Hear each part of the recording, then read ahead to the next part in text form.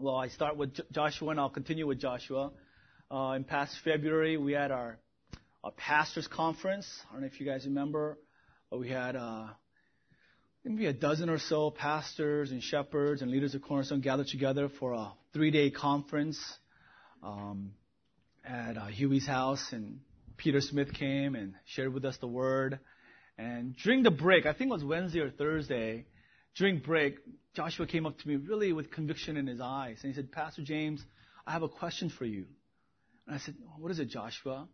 And he said, what are the fundamentals of playing basketball? Right in the middle of a pastor's conference. And my response was, here's a man after my own heart. Talk about unity. I'm right there with you, brother. And, how do you just summarize playing ball in response to that question? So my first answer was, okay, the first rule of basketball is this. Pass the ball to me, right? Give the ball to Pastor James every time. Rule number 2, Pastor James can shoot anytime he wants. No, I'm just kidding. I didn't say that at all. I was trying to respond to the basic fundamentals of basketball. It was really difficult. Now, here's a transition to ministry, right? Shift gears to ministry. What are the fundamental responsibilities of a pastor, right? You come up to me during pastor's conference, and you don't ask me about basketball. You ask me about ministry, and you say, Pastor James, I'm a pastor, elder, intern.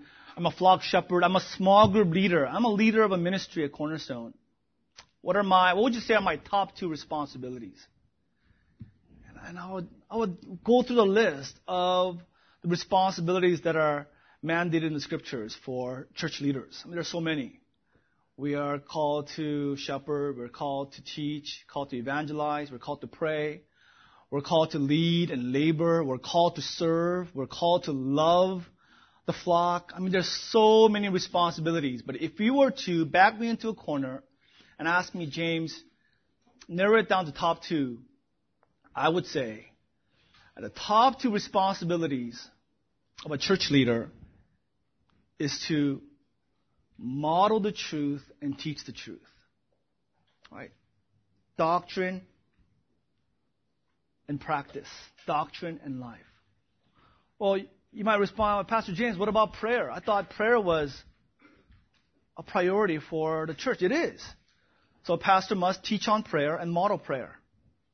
Well, what about evangelism? Shouldn't we be preaching the gospel, the Great Commission, Matthew 28, 19, and 20? That's right.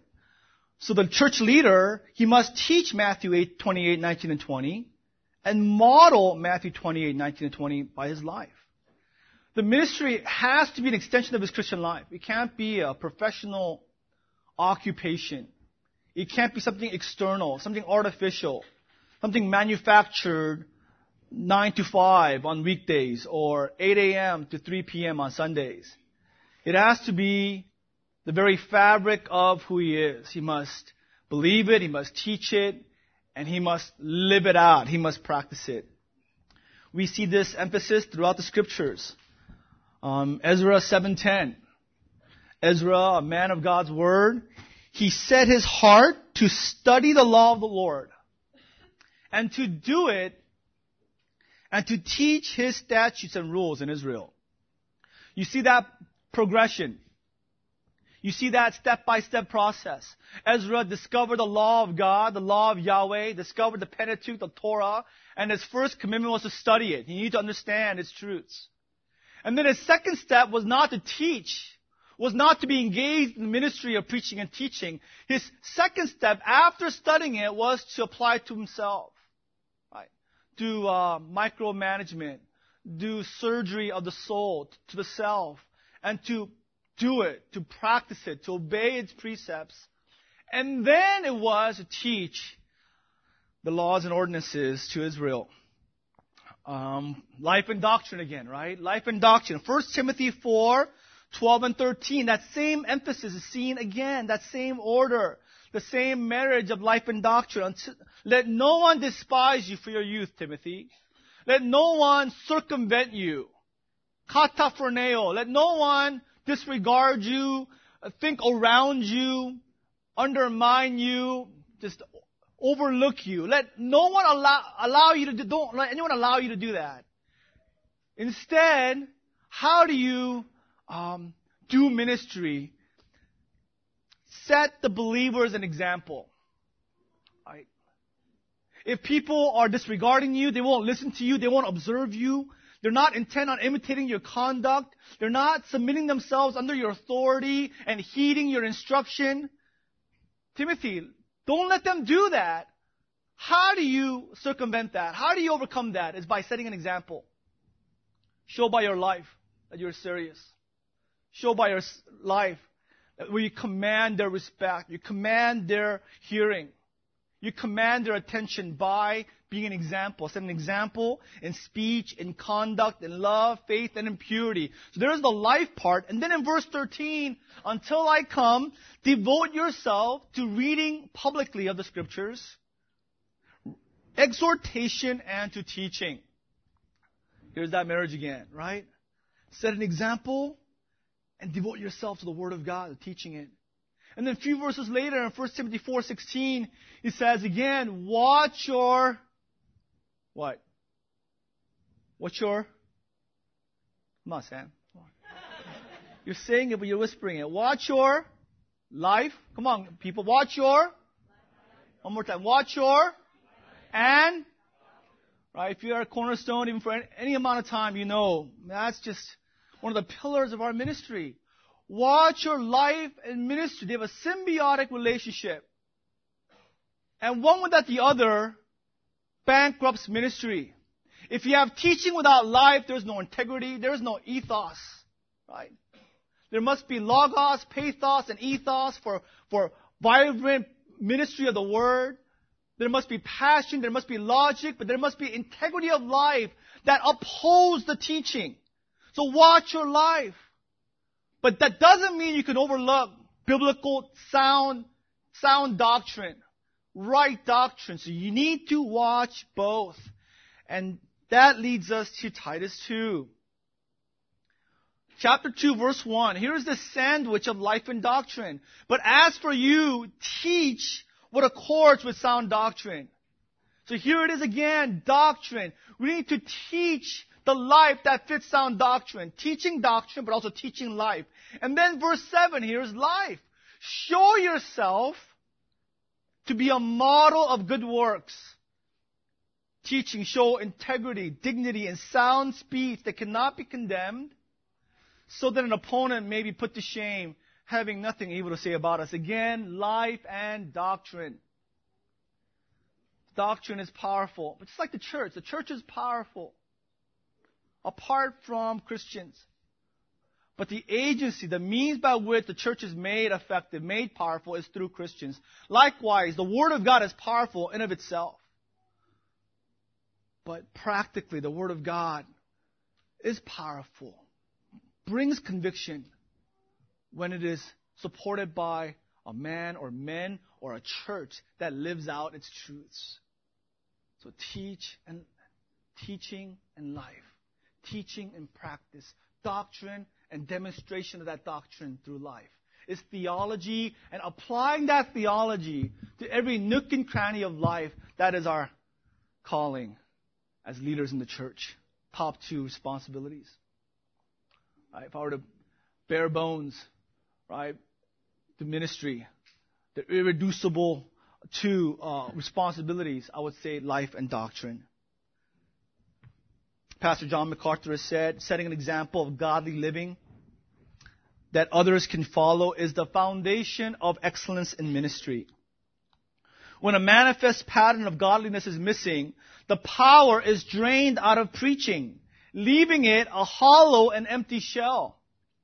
A minister's life is his most powerful message and must reinforce what he says, or he may as well not say it. Authoritative preaching is undermined if there is not a virtuous life backing it up. So authoritative ministry, any kind of ministry, is undermined if there is not a virtuous life backing it up. So, church leaders must model all the virtues of Christianity. And in our context, Titus 2. Right? The church leaders, starting with the elders, pastors, interns, flock shepherds, so on. We must model in every way all the virtues found in the Scriptures. And in our context, Titus 2, even Titus 1, the qualifications for elders, 1 Timothy 3 and 4, on and on and on. But we must understand, this modeling doesn't start with us. Right? As elders, we don't say to you, imitate us. Because it doesn't start with us. It starts with God. God has given us a model for us to follow. Ephesians 5:2 calls us to be imitators of God. All of us here, all Christians, we are commanded by God to imitate God. Now, how do we imitate God? He has given us a model, an example for us to follow in Jesus Christ.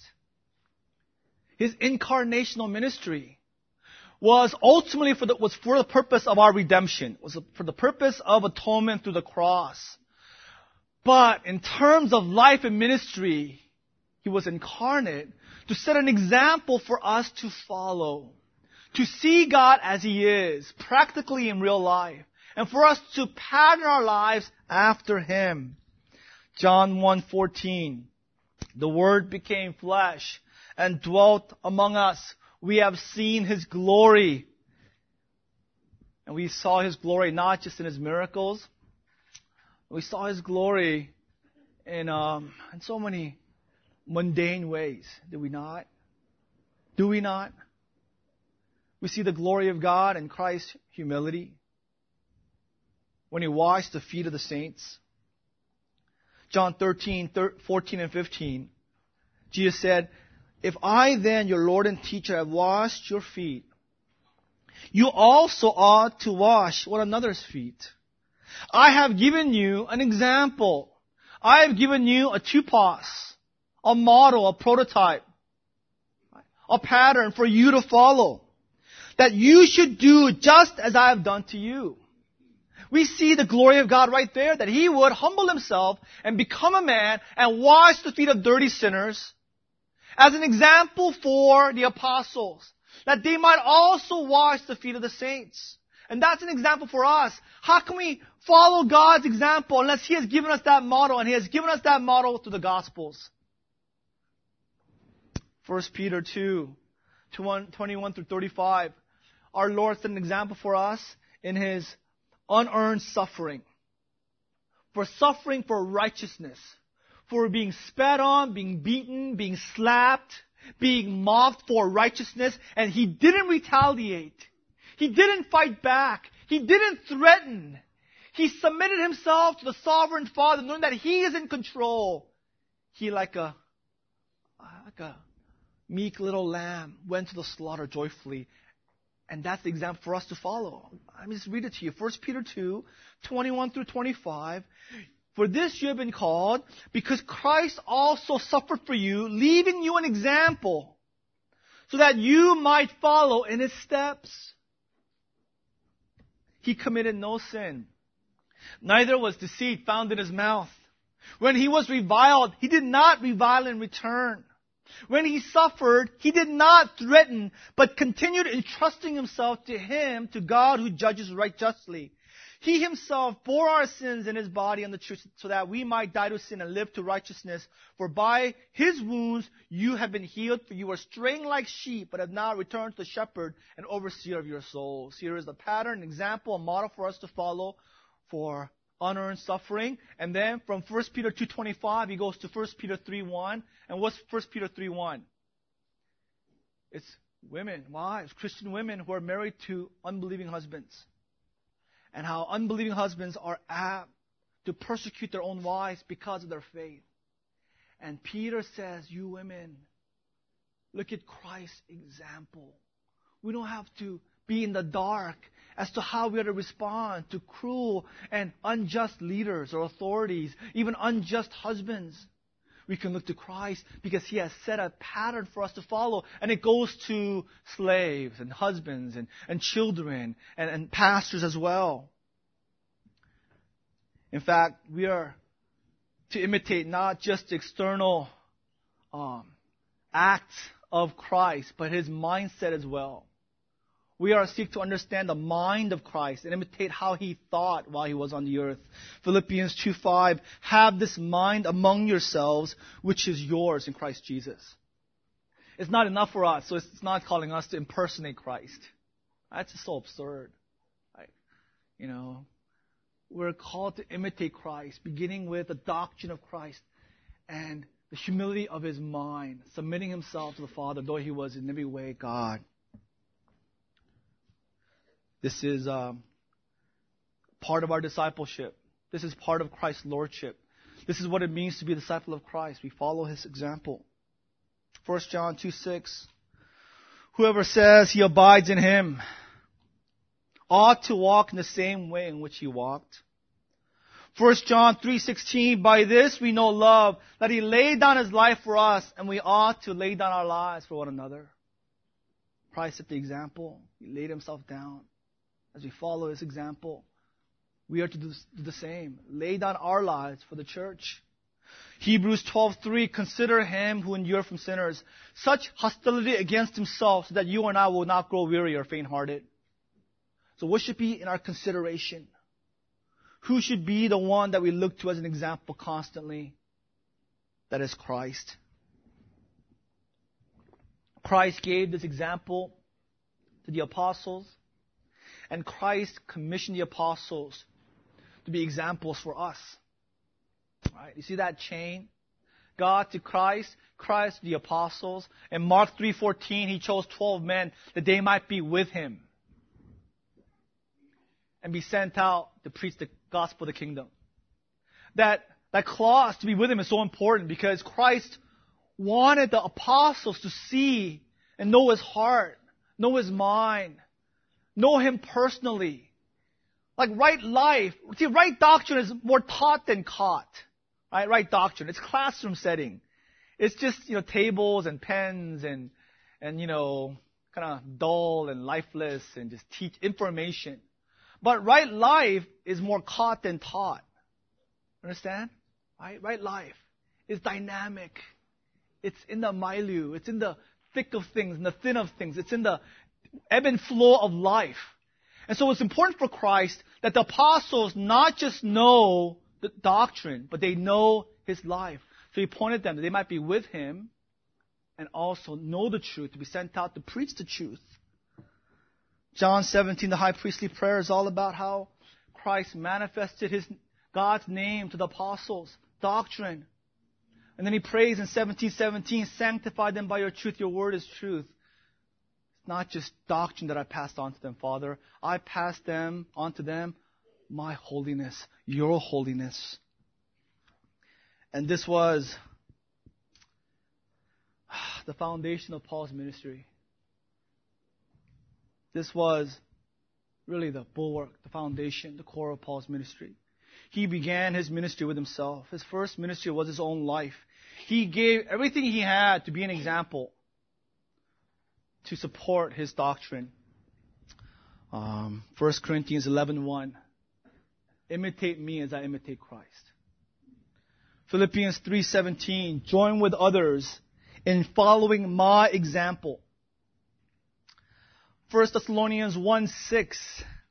He commends the Thessalonians for not just receiving doctrine, but the Thessalonians were special. They were a dear church. You became imitators of us and of the Lord. For you received the word in much affliction with the joy of the Holy Spirit. He modeled Christ's likeness to them, and they embraced it. 1 Thessalonians 2:10, you are witnesses, and so is God, of how holy, righteous, and blameless we were among you who believed. 2 Thessalonians 3:7-9, he appeals to them of their personal knowledge of the apostles and his co-workers. You yourselves know how you ought to follow our example. We were not idle when we were with you, nor do we eat anyone's food without paying for it. On the contrary, we were diligent.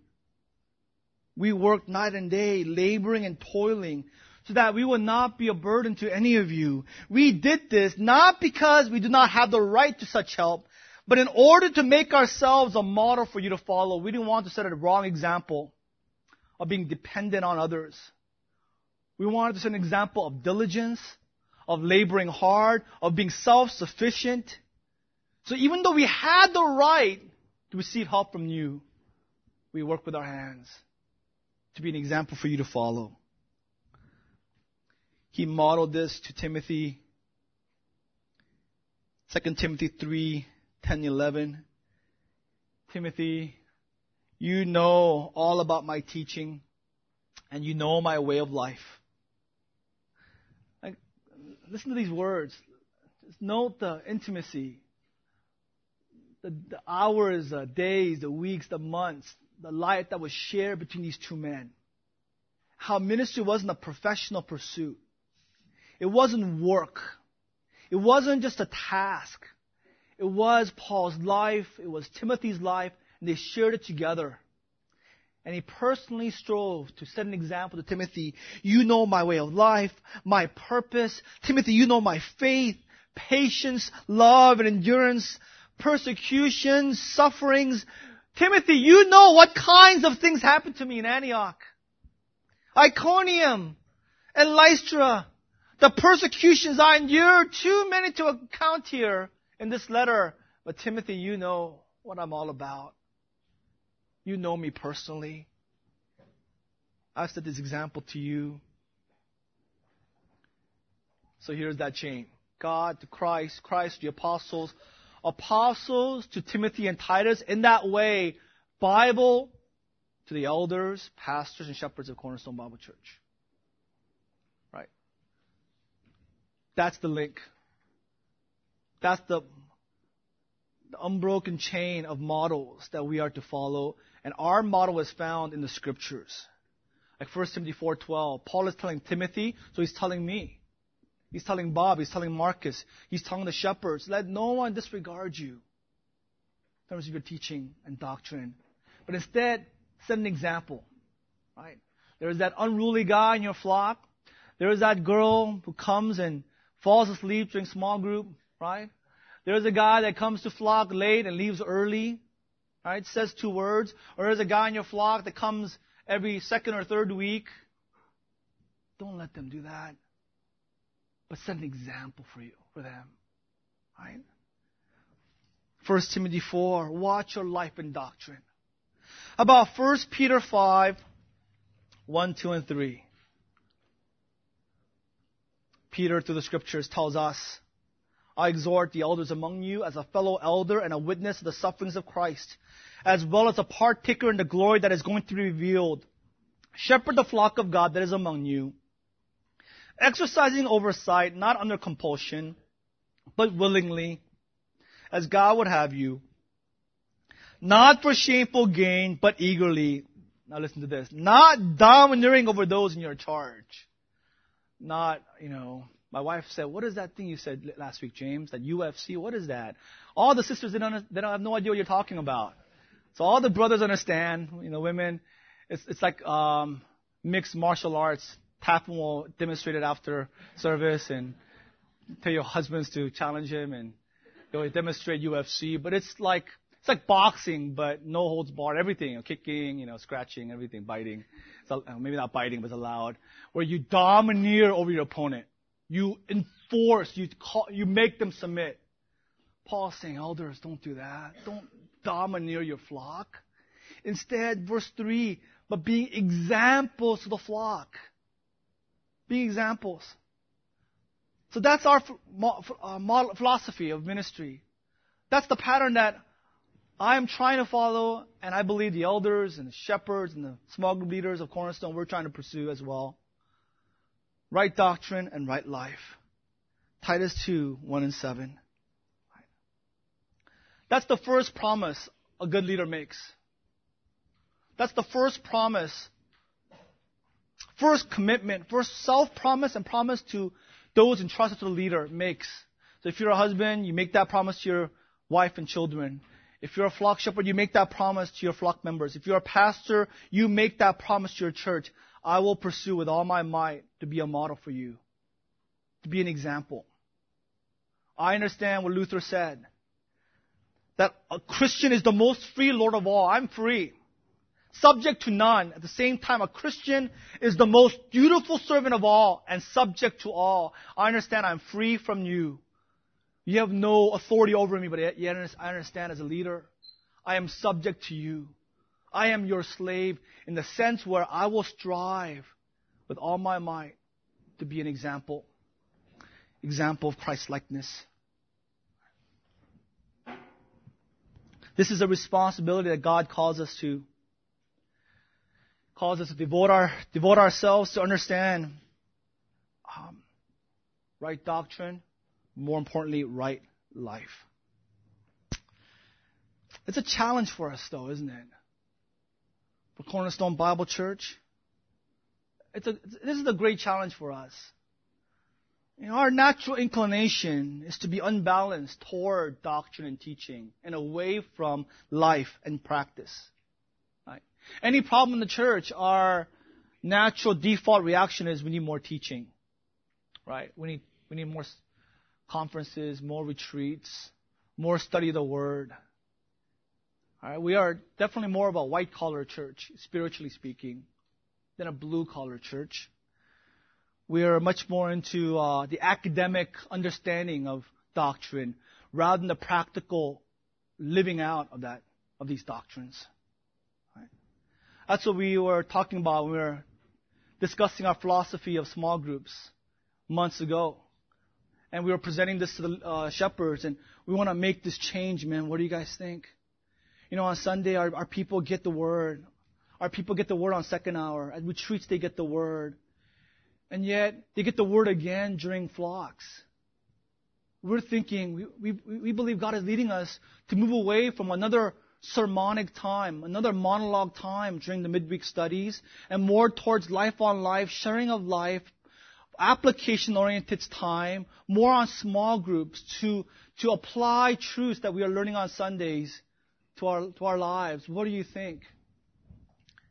And the unified response was, we think that's right, but that it's going to be difficult. It's going to be a challenge. Because it's easier to stand behind the Bible and teach the Bible. So much easier. Right? Let's just study this book and see what it says. It's much harder to say, let's look at my life. Right? Let's look at my DVD collection. Right? Let's look at my iTunes, song collection. Let's look at my library. Let's look at my checkbook. Let's look at your checkbook. Let's look at your DVD collection. Your songs that are in your iTunes. Much more difficult. The response was wholeheartedly, yes, it's right. It's going to be difficult. All the more we need to do this because we are prone to be doctrine rather than life. So, for the rest of our time, I'm just going to look at the first two words, show yourself, right? Show yourself. Talking to the leaders of our church. We need to show ourselves. We need to demonstrate. We need to, humble ourselves. We need to, we need to break out of this formal business ministry and commit ourselves to personal life-on-life ministry. And I know it's hard. I know it's difficult. I know it's a challenge. I was brainstorming why this is so difficult, why personal ministry is such a challenge. And I came up with like 25 things. I don't want to spend all this time looking at that, but just categorize it into 3 different areas. 3 P's why showing yourself ministry is so difficult. First P is people. Right? People make it difficult. I know this is not a good quote, but man, there's some ounce of truth to it. And I agree, right? It might not be right, but I agree. That ministry would be so much easier without people, right? Man, ministry would be like a joy. If it was for you guys, right? And myself included. So we see the pain of people ministry in 2 Corinthians. We see, you read that letter and you could just, you got to read in between the lines there. I advocate that kind of hermeneutics for 2 Corinthians, right? interpret the white spaces. If you're reading with your heart, you sense Paul's just discouragement, Paul's pain. You could sense that of all the letters, definitely 2 Corinthians he wrote with tears in his eyes. All the letters, he wrote that letter with a broken heart. He was dejected and full of remorse in his heart. Grief and sorrow filled his heart as he wrote that letter. It's obvious as you read that letter. Why? Because of people. And what did he experience? Intentionally and unintentionally, he experienced rejection. Right? Rejection. 2 Corinthians 12:1. If I love you more, will you love me less? That's the question that Paul was asking. I want to open my heart to you. Why will you not open your heart to me? If I love you more, will you love me less? That's a question because there is a possibility that the Corinthians will even love him even less. More and more as he sacrifices for them. And this is what makes personal ministry a challenge because of rejection. The fear of rejection and the reality of rejection. It's happened before, it will happen again, and happen many more times in the future for all the shepherds in the church. Like if you want to do ministry but you don't want to get dirty, if you want to do life and doctrine ministry but you don't want to get hurt, then you're in the wrong pursuit. Like it goes hand in hand. You can't have ministry without getting rejected and feeling hurt and experiencing loss and pain, like being offended, being disappointed, and being hurt personally. It's part of ministry. The fear of disappointing people makes personal ministry difficult, right? And a lot of people have too high expectations of spiritual leaders. Too high expectations. I remember years ago, one sister asked, like James, I think she asked my wife, do you guys ever argue? And if you guys do, what do you guys argue about? Doctrine? Right? I understand her heart because as she sees James and Surin, she can't possibly think of anything that we would argue over. So maybe you guys argue over scripture or theology. And we're like, why we argue over like just the most dumbest things in the world? But it shows like wrong expectations. And if you have too high expectations, of course, we're going to let you down. You know, for me, I have this love-hate relationship with Meals on Wheels. Right? My stomach loves Meals on Wheels. So when my wife we have a baby, that's why I want a lot of children, just for the meals. Right? For 2-3 weeks, people bring over food. Man, it's great. And you guys are good. You guys prepare good meals, delicious food. But the hate part of it is, I'm at home with my shorts and my shirts that are like multicolored because it's so old, or they're holy shirts because literally they have holes in them, right? And my hair is all over the place because you slept late, woke up early. And I know when you come over to my house with the food, you expect me to come out with a 3-piece suit, right? With a Bible in my hand, right? I know that's what you're expecting because when I come out with shorts and my holy shirt, you look at me like, you're my pastor? What's going on here? Right? So I can't stay up there and hide till you leave. I have to come down. But I have to, do my hair, shave and put on at least a, collared shirt and slacks and dress shoes. No, I have to prepare myself because I know you have expectations of me. Right? Maybe too high. Right? But just fear of disappointing people because of expectations or being judged on preferential issues. Right? Being judged on disputable matters. Like, you guys, I don't know, James, you play ball on Sundays? Isn't Sabbath sacred? James, you watch TV? Right? Right? And so on and so on. Right? Being judged on that, or esteeming one leader over another, right? Esteeming one shepherd over another, one small group leader. Yeah, my flock leader is not a good teacher, but the other flock shepherd, man, he's such a good teacher. Why can't you be more like him, right? Those kind of things, intentionally, unintentionally, discourage, disappoint, and hurt. And that's a challenge of showing your life, showing yourself, being engaged in personal ministry. Second P is pride. Our pride. When we seek to do personal life-on-life ministry, we are forced to confront our own weaknesses, our own failures, our own sins. It's easy to act perfect when you're teaching because you have everything prepared. I have notes here, right? So even what I'm saying right now is all written down, right? I'm not going to make any mistakes. I'm not going to flub up in what I say because it's all prepackaged here. But life is not prepackaged. Life is not planned. Life happens. And so when I seek to demonstrate my life, you will see my gaps, my blind spots, my faults, my idiosyncrasies, the weirdness of all the leaders here. And that calls us to confront ourselves, look at the mirror of God's Word and see ourselves, and we see our own pride. And the way of pride is to stand behind the Bible, hide behind formal ministry. The way to humility is saying, you know what? What did Paul say in Philippians 3? I have yet to take hold of it. Right? I have not attained perfection, but I'm pursuing Christ to lay hold of that which Christ laid hold of me. Right? Life on life forces us to confront our pride, confront our hypocrisy, the gap that exists between our profession and our practice. See, when we just do teaching ministry, it can become a source of deception. Because you start to believe you are what you teach.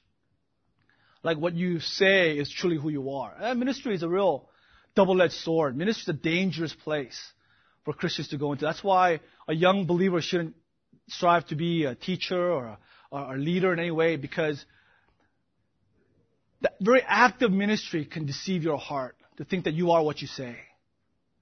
But life-on-life ministry is water to the face. It reminds you, well, that's just what I'm teaching. I'm teaching the perfect law of God. So my instruction is biblical, but my life falls far short of the perfect Word of God. I live here, though I preach here. And personal ministry calls us to confront that great chasm that separates the two. So second P is pride. Third P is professionalism in ministry. Professionalism in ministry. It's the professional attitude towards leading in the church. E.M. Bounds said, the shepherd is not a professional man. His ministry is not a profession. It is a divine institution, a divine devotion. Lengthy quote by John Piper. Shepherds are being killed by the professionalization of the pastoral ministry. The mentality of the professional is not the mentality of the prophet. It is not the mentality of the slave of Christ. Professionalism has nothing to do with the essence and heart of the Christian ministry. The more professional we long to be, the more spiritual death we will leave in our wake. For there is no professional childlikeness, Matthew 18:3. There is no professional tenderheartedness, Ephesians 4:32. There is no professional panting after God, Psalm 42:1.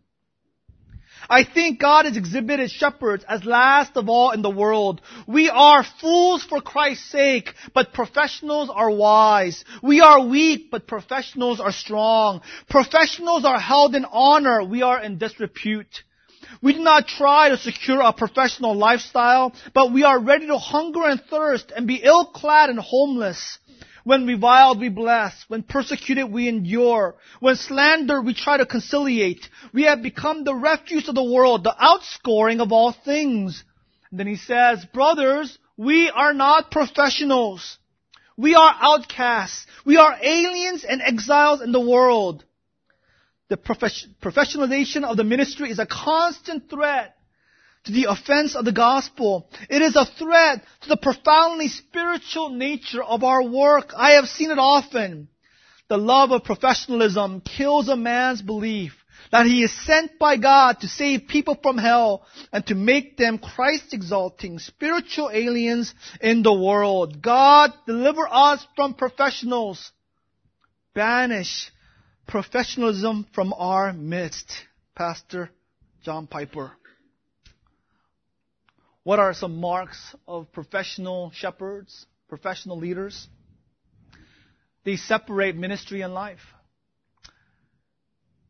Your shepherd is a professional shepherd if he doesn't spend time with you apart from flock. Your small group leader is just punching in, doing ministry before man, if he doesn't seek a personal relationship with you, if he doesn't care for you personally. Right?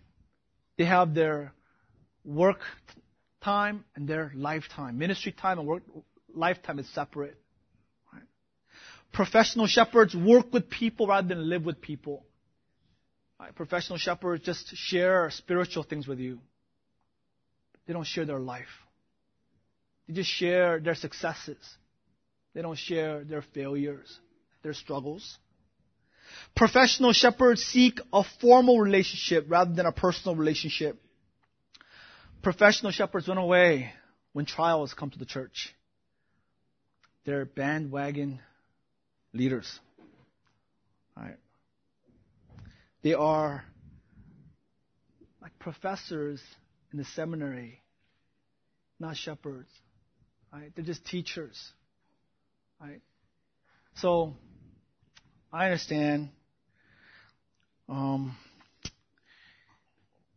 This is, part and parcel of how we've been for many years at Cornerstone. Kind of a result of our upbringing. And let me just qualify this. I love the Master's Seminary. Driving home from seminary for first year, I used to drive home with tears in my eyes. So thankful for that institution.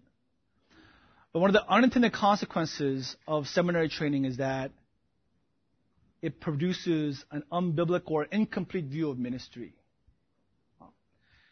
I think particularly TMS, because they so emphasize pulpit ministry, preaching ministry, it undermines this life-on-life shepherding ministry. One of the pastors said this, that all other ministries apart from the pulpit is window dressing. I understand what he means. They want to uphold the pulpit. I uphold the pulpit. This is the most important hour for Cornerstone, Sunday morning service. At the same time, to say that other ministries is just window dressing is going way too far. It's incomplete. It's not wholly biblical. I've got a page and a half from Instruments in the Redeemer's Hands. Right?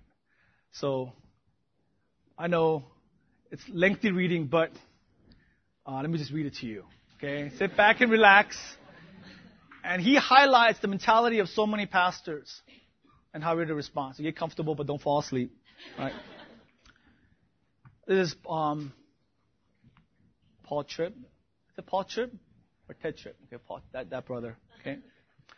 It was one of those moments that a teacher couldn't buy for $1 million. I was teaching a counseling course required of all third-year seminary students in the pastoral track. The class tended to be populated by guys who thought that if they preached well enough, if they preached well-honed theological sermons, their congregations wouldn't need any more ministry, personal ministry. They saw my course as a pointless addition to an overcrowded schedule. This didn't make for a very lively learning environment. The first year I taught the course, I jumped right into the material without trying to demonstrate its importance. It was a long and hard semester. The next year, I decided to begin each class with true personal pastoral horror stories until the class cried uncle. I told story after story of late-night emergencies, relational catastrophes that were scattered throughout my ministry as a pastor. I kept it up until it was clear that the students were convinced that they needed what I was about to teach them. In the middle of one of my graphic anecdotes, something happened that I will never forget. An exasperated future pastor threw up his hand and blurted out, "All right, we know we are going to have these projects in our churches. Just tell us what to do with them so that we can get back to the work of ministry." A hush covered the room. In his frustration, this man had verbalized the attitude of many pastors toward the world of biblical counseling, discipleship, and personal ministry. I knew this was a golden teaching moment, and I wanted to be a good steward. I asked him to repeat the word he had used for people in difficulty. In hesitating embarrassment, he mumbled, "projects," as the other seminarians snickered in their seats. There were many things wrong with this young man's perspective on pastoral ministry, but the most serious is this: it was devoid of love. There was no zeal to incarnate the self-sacrificing love of Christ. He saw lost and struggling people as impediments to what he was called to do, and the need to respond to them as a huge interference. His view of ministry centered on well-delivered sermons and well-attended programs that would produce a thriving and growing church. He saw the church as a well-designed, well-led, successful organization. But when I look at the church, I see a hospital full of people in various stages of dealing with the disease of sin. Imagine a doctor coming out of an examining room to say to his receptionist, "Sick people, sick people, sick people. All I ever see is sick people. Why don't healthy people ever come and visit me?" The church is full of people dealing with the effects of sin. People who are not fully formed into the image of Jesus Christ. The church is full of people who have lost their way and don't even know it. Who haven't made a connection between their daily problems and the transforming grace of Christ. Everywhere you look, you will find couples who are struggling to love. Parents who are struggling to be patient. Children who are attracted to temptation. And friends who battle the disappointments of imperfect relationships. This is 100% of the church's membership. The church is not a theological classroom. It is a conversion, confession, repentance, reconciliation, forgiveness, and sanctification center where flawed people place their trust in Christ, gather to know and love Him better, and learn to love others as He has designed. The church is messy and inefficient, but it is God's wonderful mess. The place where He radically transforms hearts and lives. In class that afternoon, I wondered how this student could have gotten it so wrong. But as I drove home that night, the closer I got and the more uptight I became, I was thinking, wouldn't it be nice to come home just once to a house that wasn't full of problems that I needed to solve? As I voiced that frustration to myself, it hit me. I was just like my student. I wanted children who had never suffered the effects of the fall and who possessed the innate ability to make all the right choices. I wanted family devotions and a few lectures to produce children who would do quite well on their own. I too lacked the self-sacrificing love essential in a family full of sinners. Like my student, I saw my children as being in the way of the plan rather than the focus for it.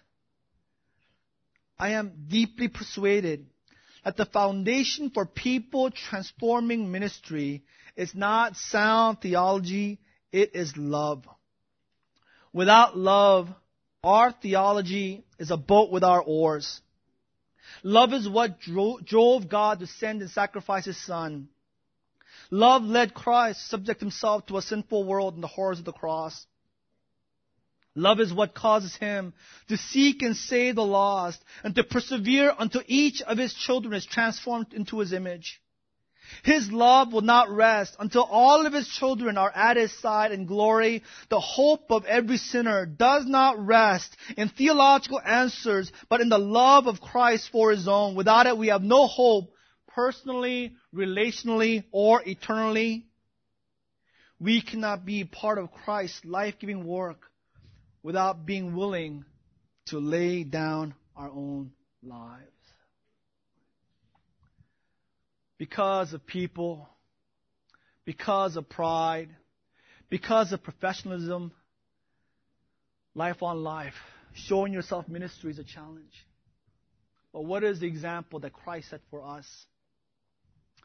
The hired hand, John 10, runs away when the wolf comes. Because he cares not for the sheep. the good shepherd, lays himself down. He loves the sheep. He knows the sheep. He lays himself down. So Paul, through the Holy Scriptures, is calling the leaders of Cornerstone to show yourself, to come out.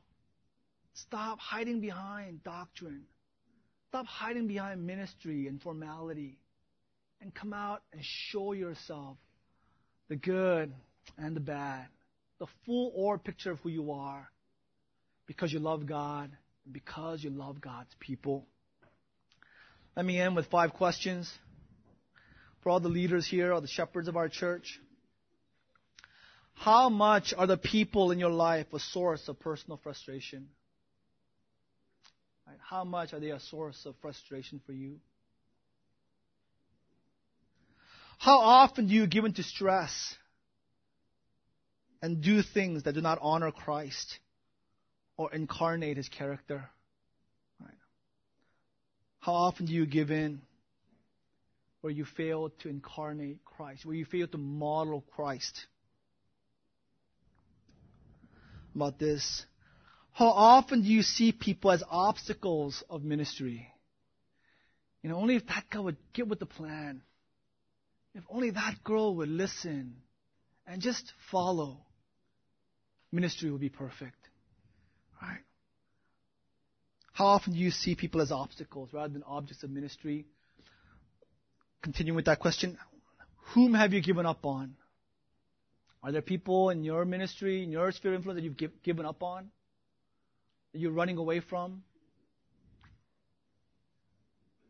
Right. Do people sense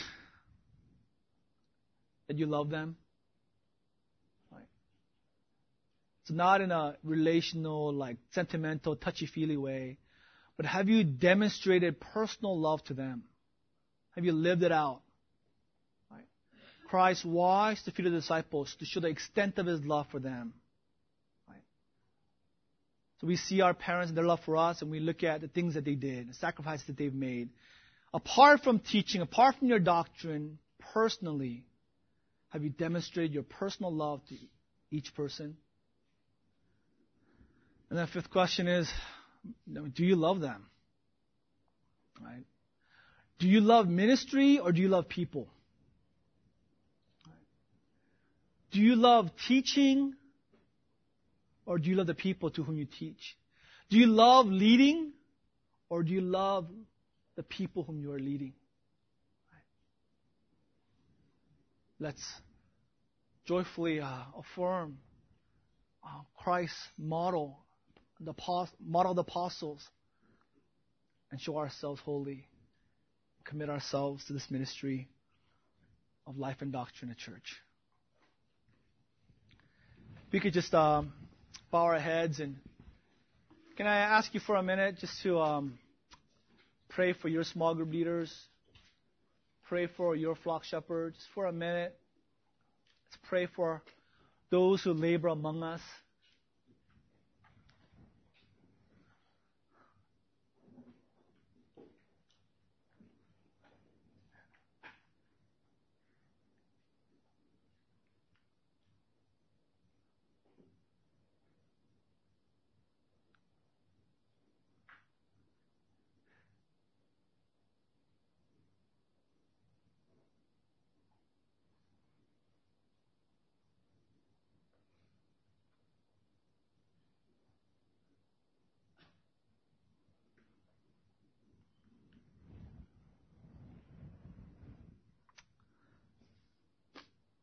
Lord, we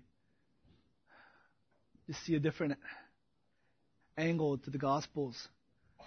That the sacrifice was your incarnation and your death on the cross. The sacrifice wasn't in the doctrine of who you are. It's not in the theology of Christ or theology of the gospel. You humbling yourself to become a man, to be a slave, to die on the cross, to live that perfect life, to endure with sinners, and to be that example for us, to suffer and die on our behalf, caused you great sacrifice. Lord, you call us to follow in your footsteps. That we are not just to coldly pass on these precious truths as mere information, but we are to birth it in our lives. We are to bring life to it by demonstrating it and demonstrating it to people that you have given us, that you have entrusted to us. Lord, we pray that you will grant much faith and grace, courage, strength of conviction. Lord, you will grant much humility to the leaders of our church. Much humility, O Lord, to come out from the formality and the professionalism of ministry, to come out from hiding behind teaching and theology and formal ministry, to come out from self-protection and not seeking to be vulnerable. Lord, you would cause us to lay down ourselves because we love you and because we love your people, to show ourselves to be a model of Christianity in every way. Lord, may Titus 2, the commission you gave to Titus, be upon the hearts and minds of all the leaders of our beloved church. Lord, we thank you for the gospel by which you make all these things possible. Lord, our hope is not in ourselves, not in our church. Our confidence is in you, the author and the finisher of our faith. Amen.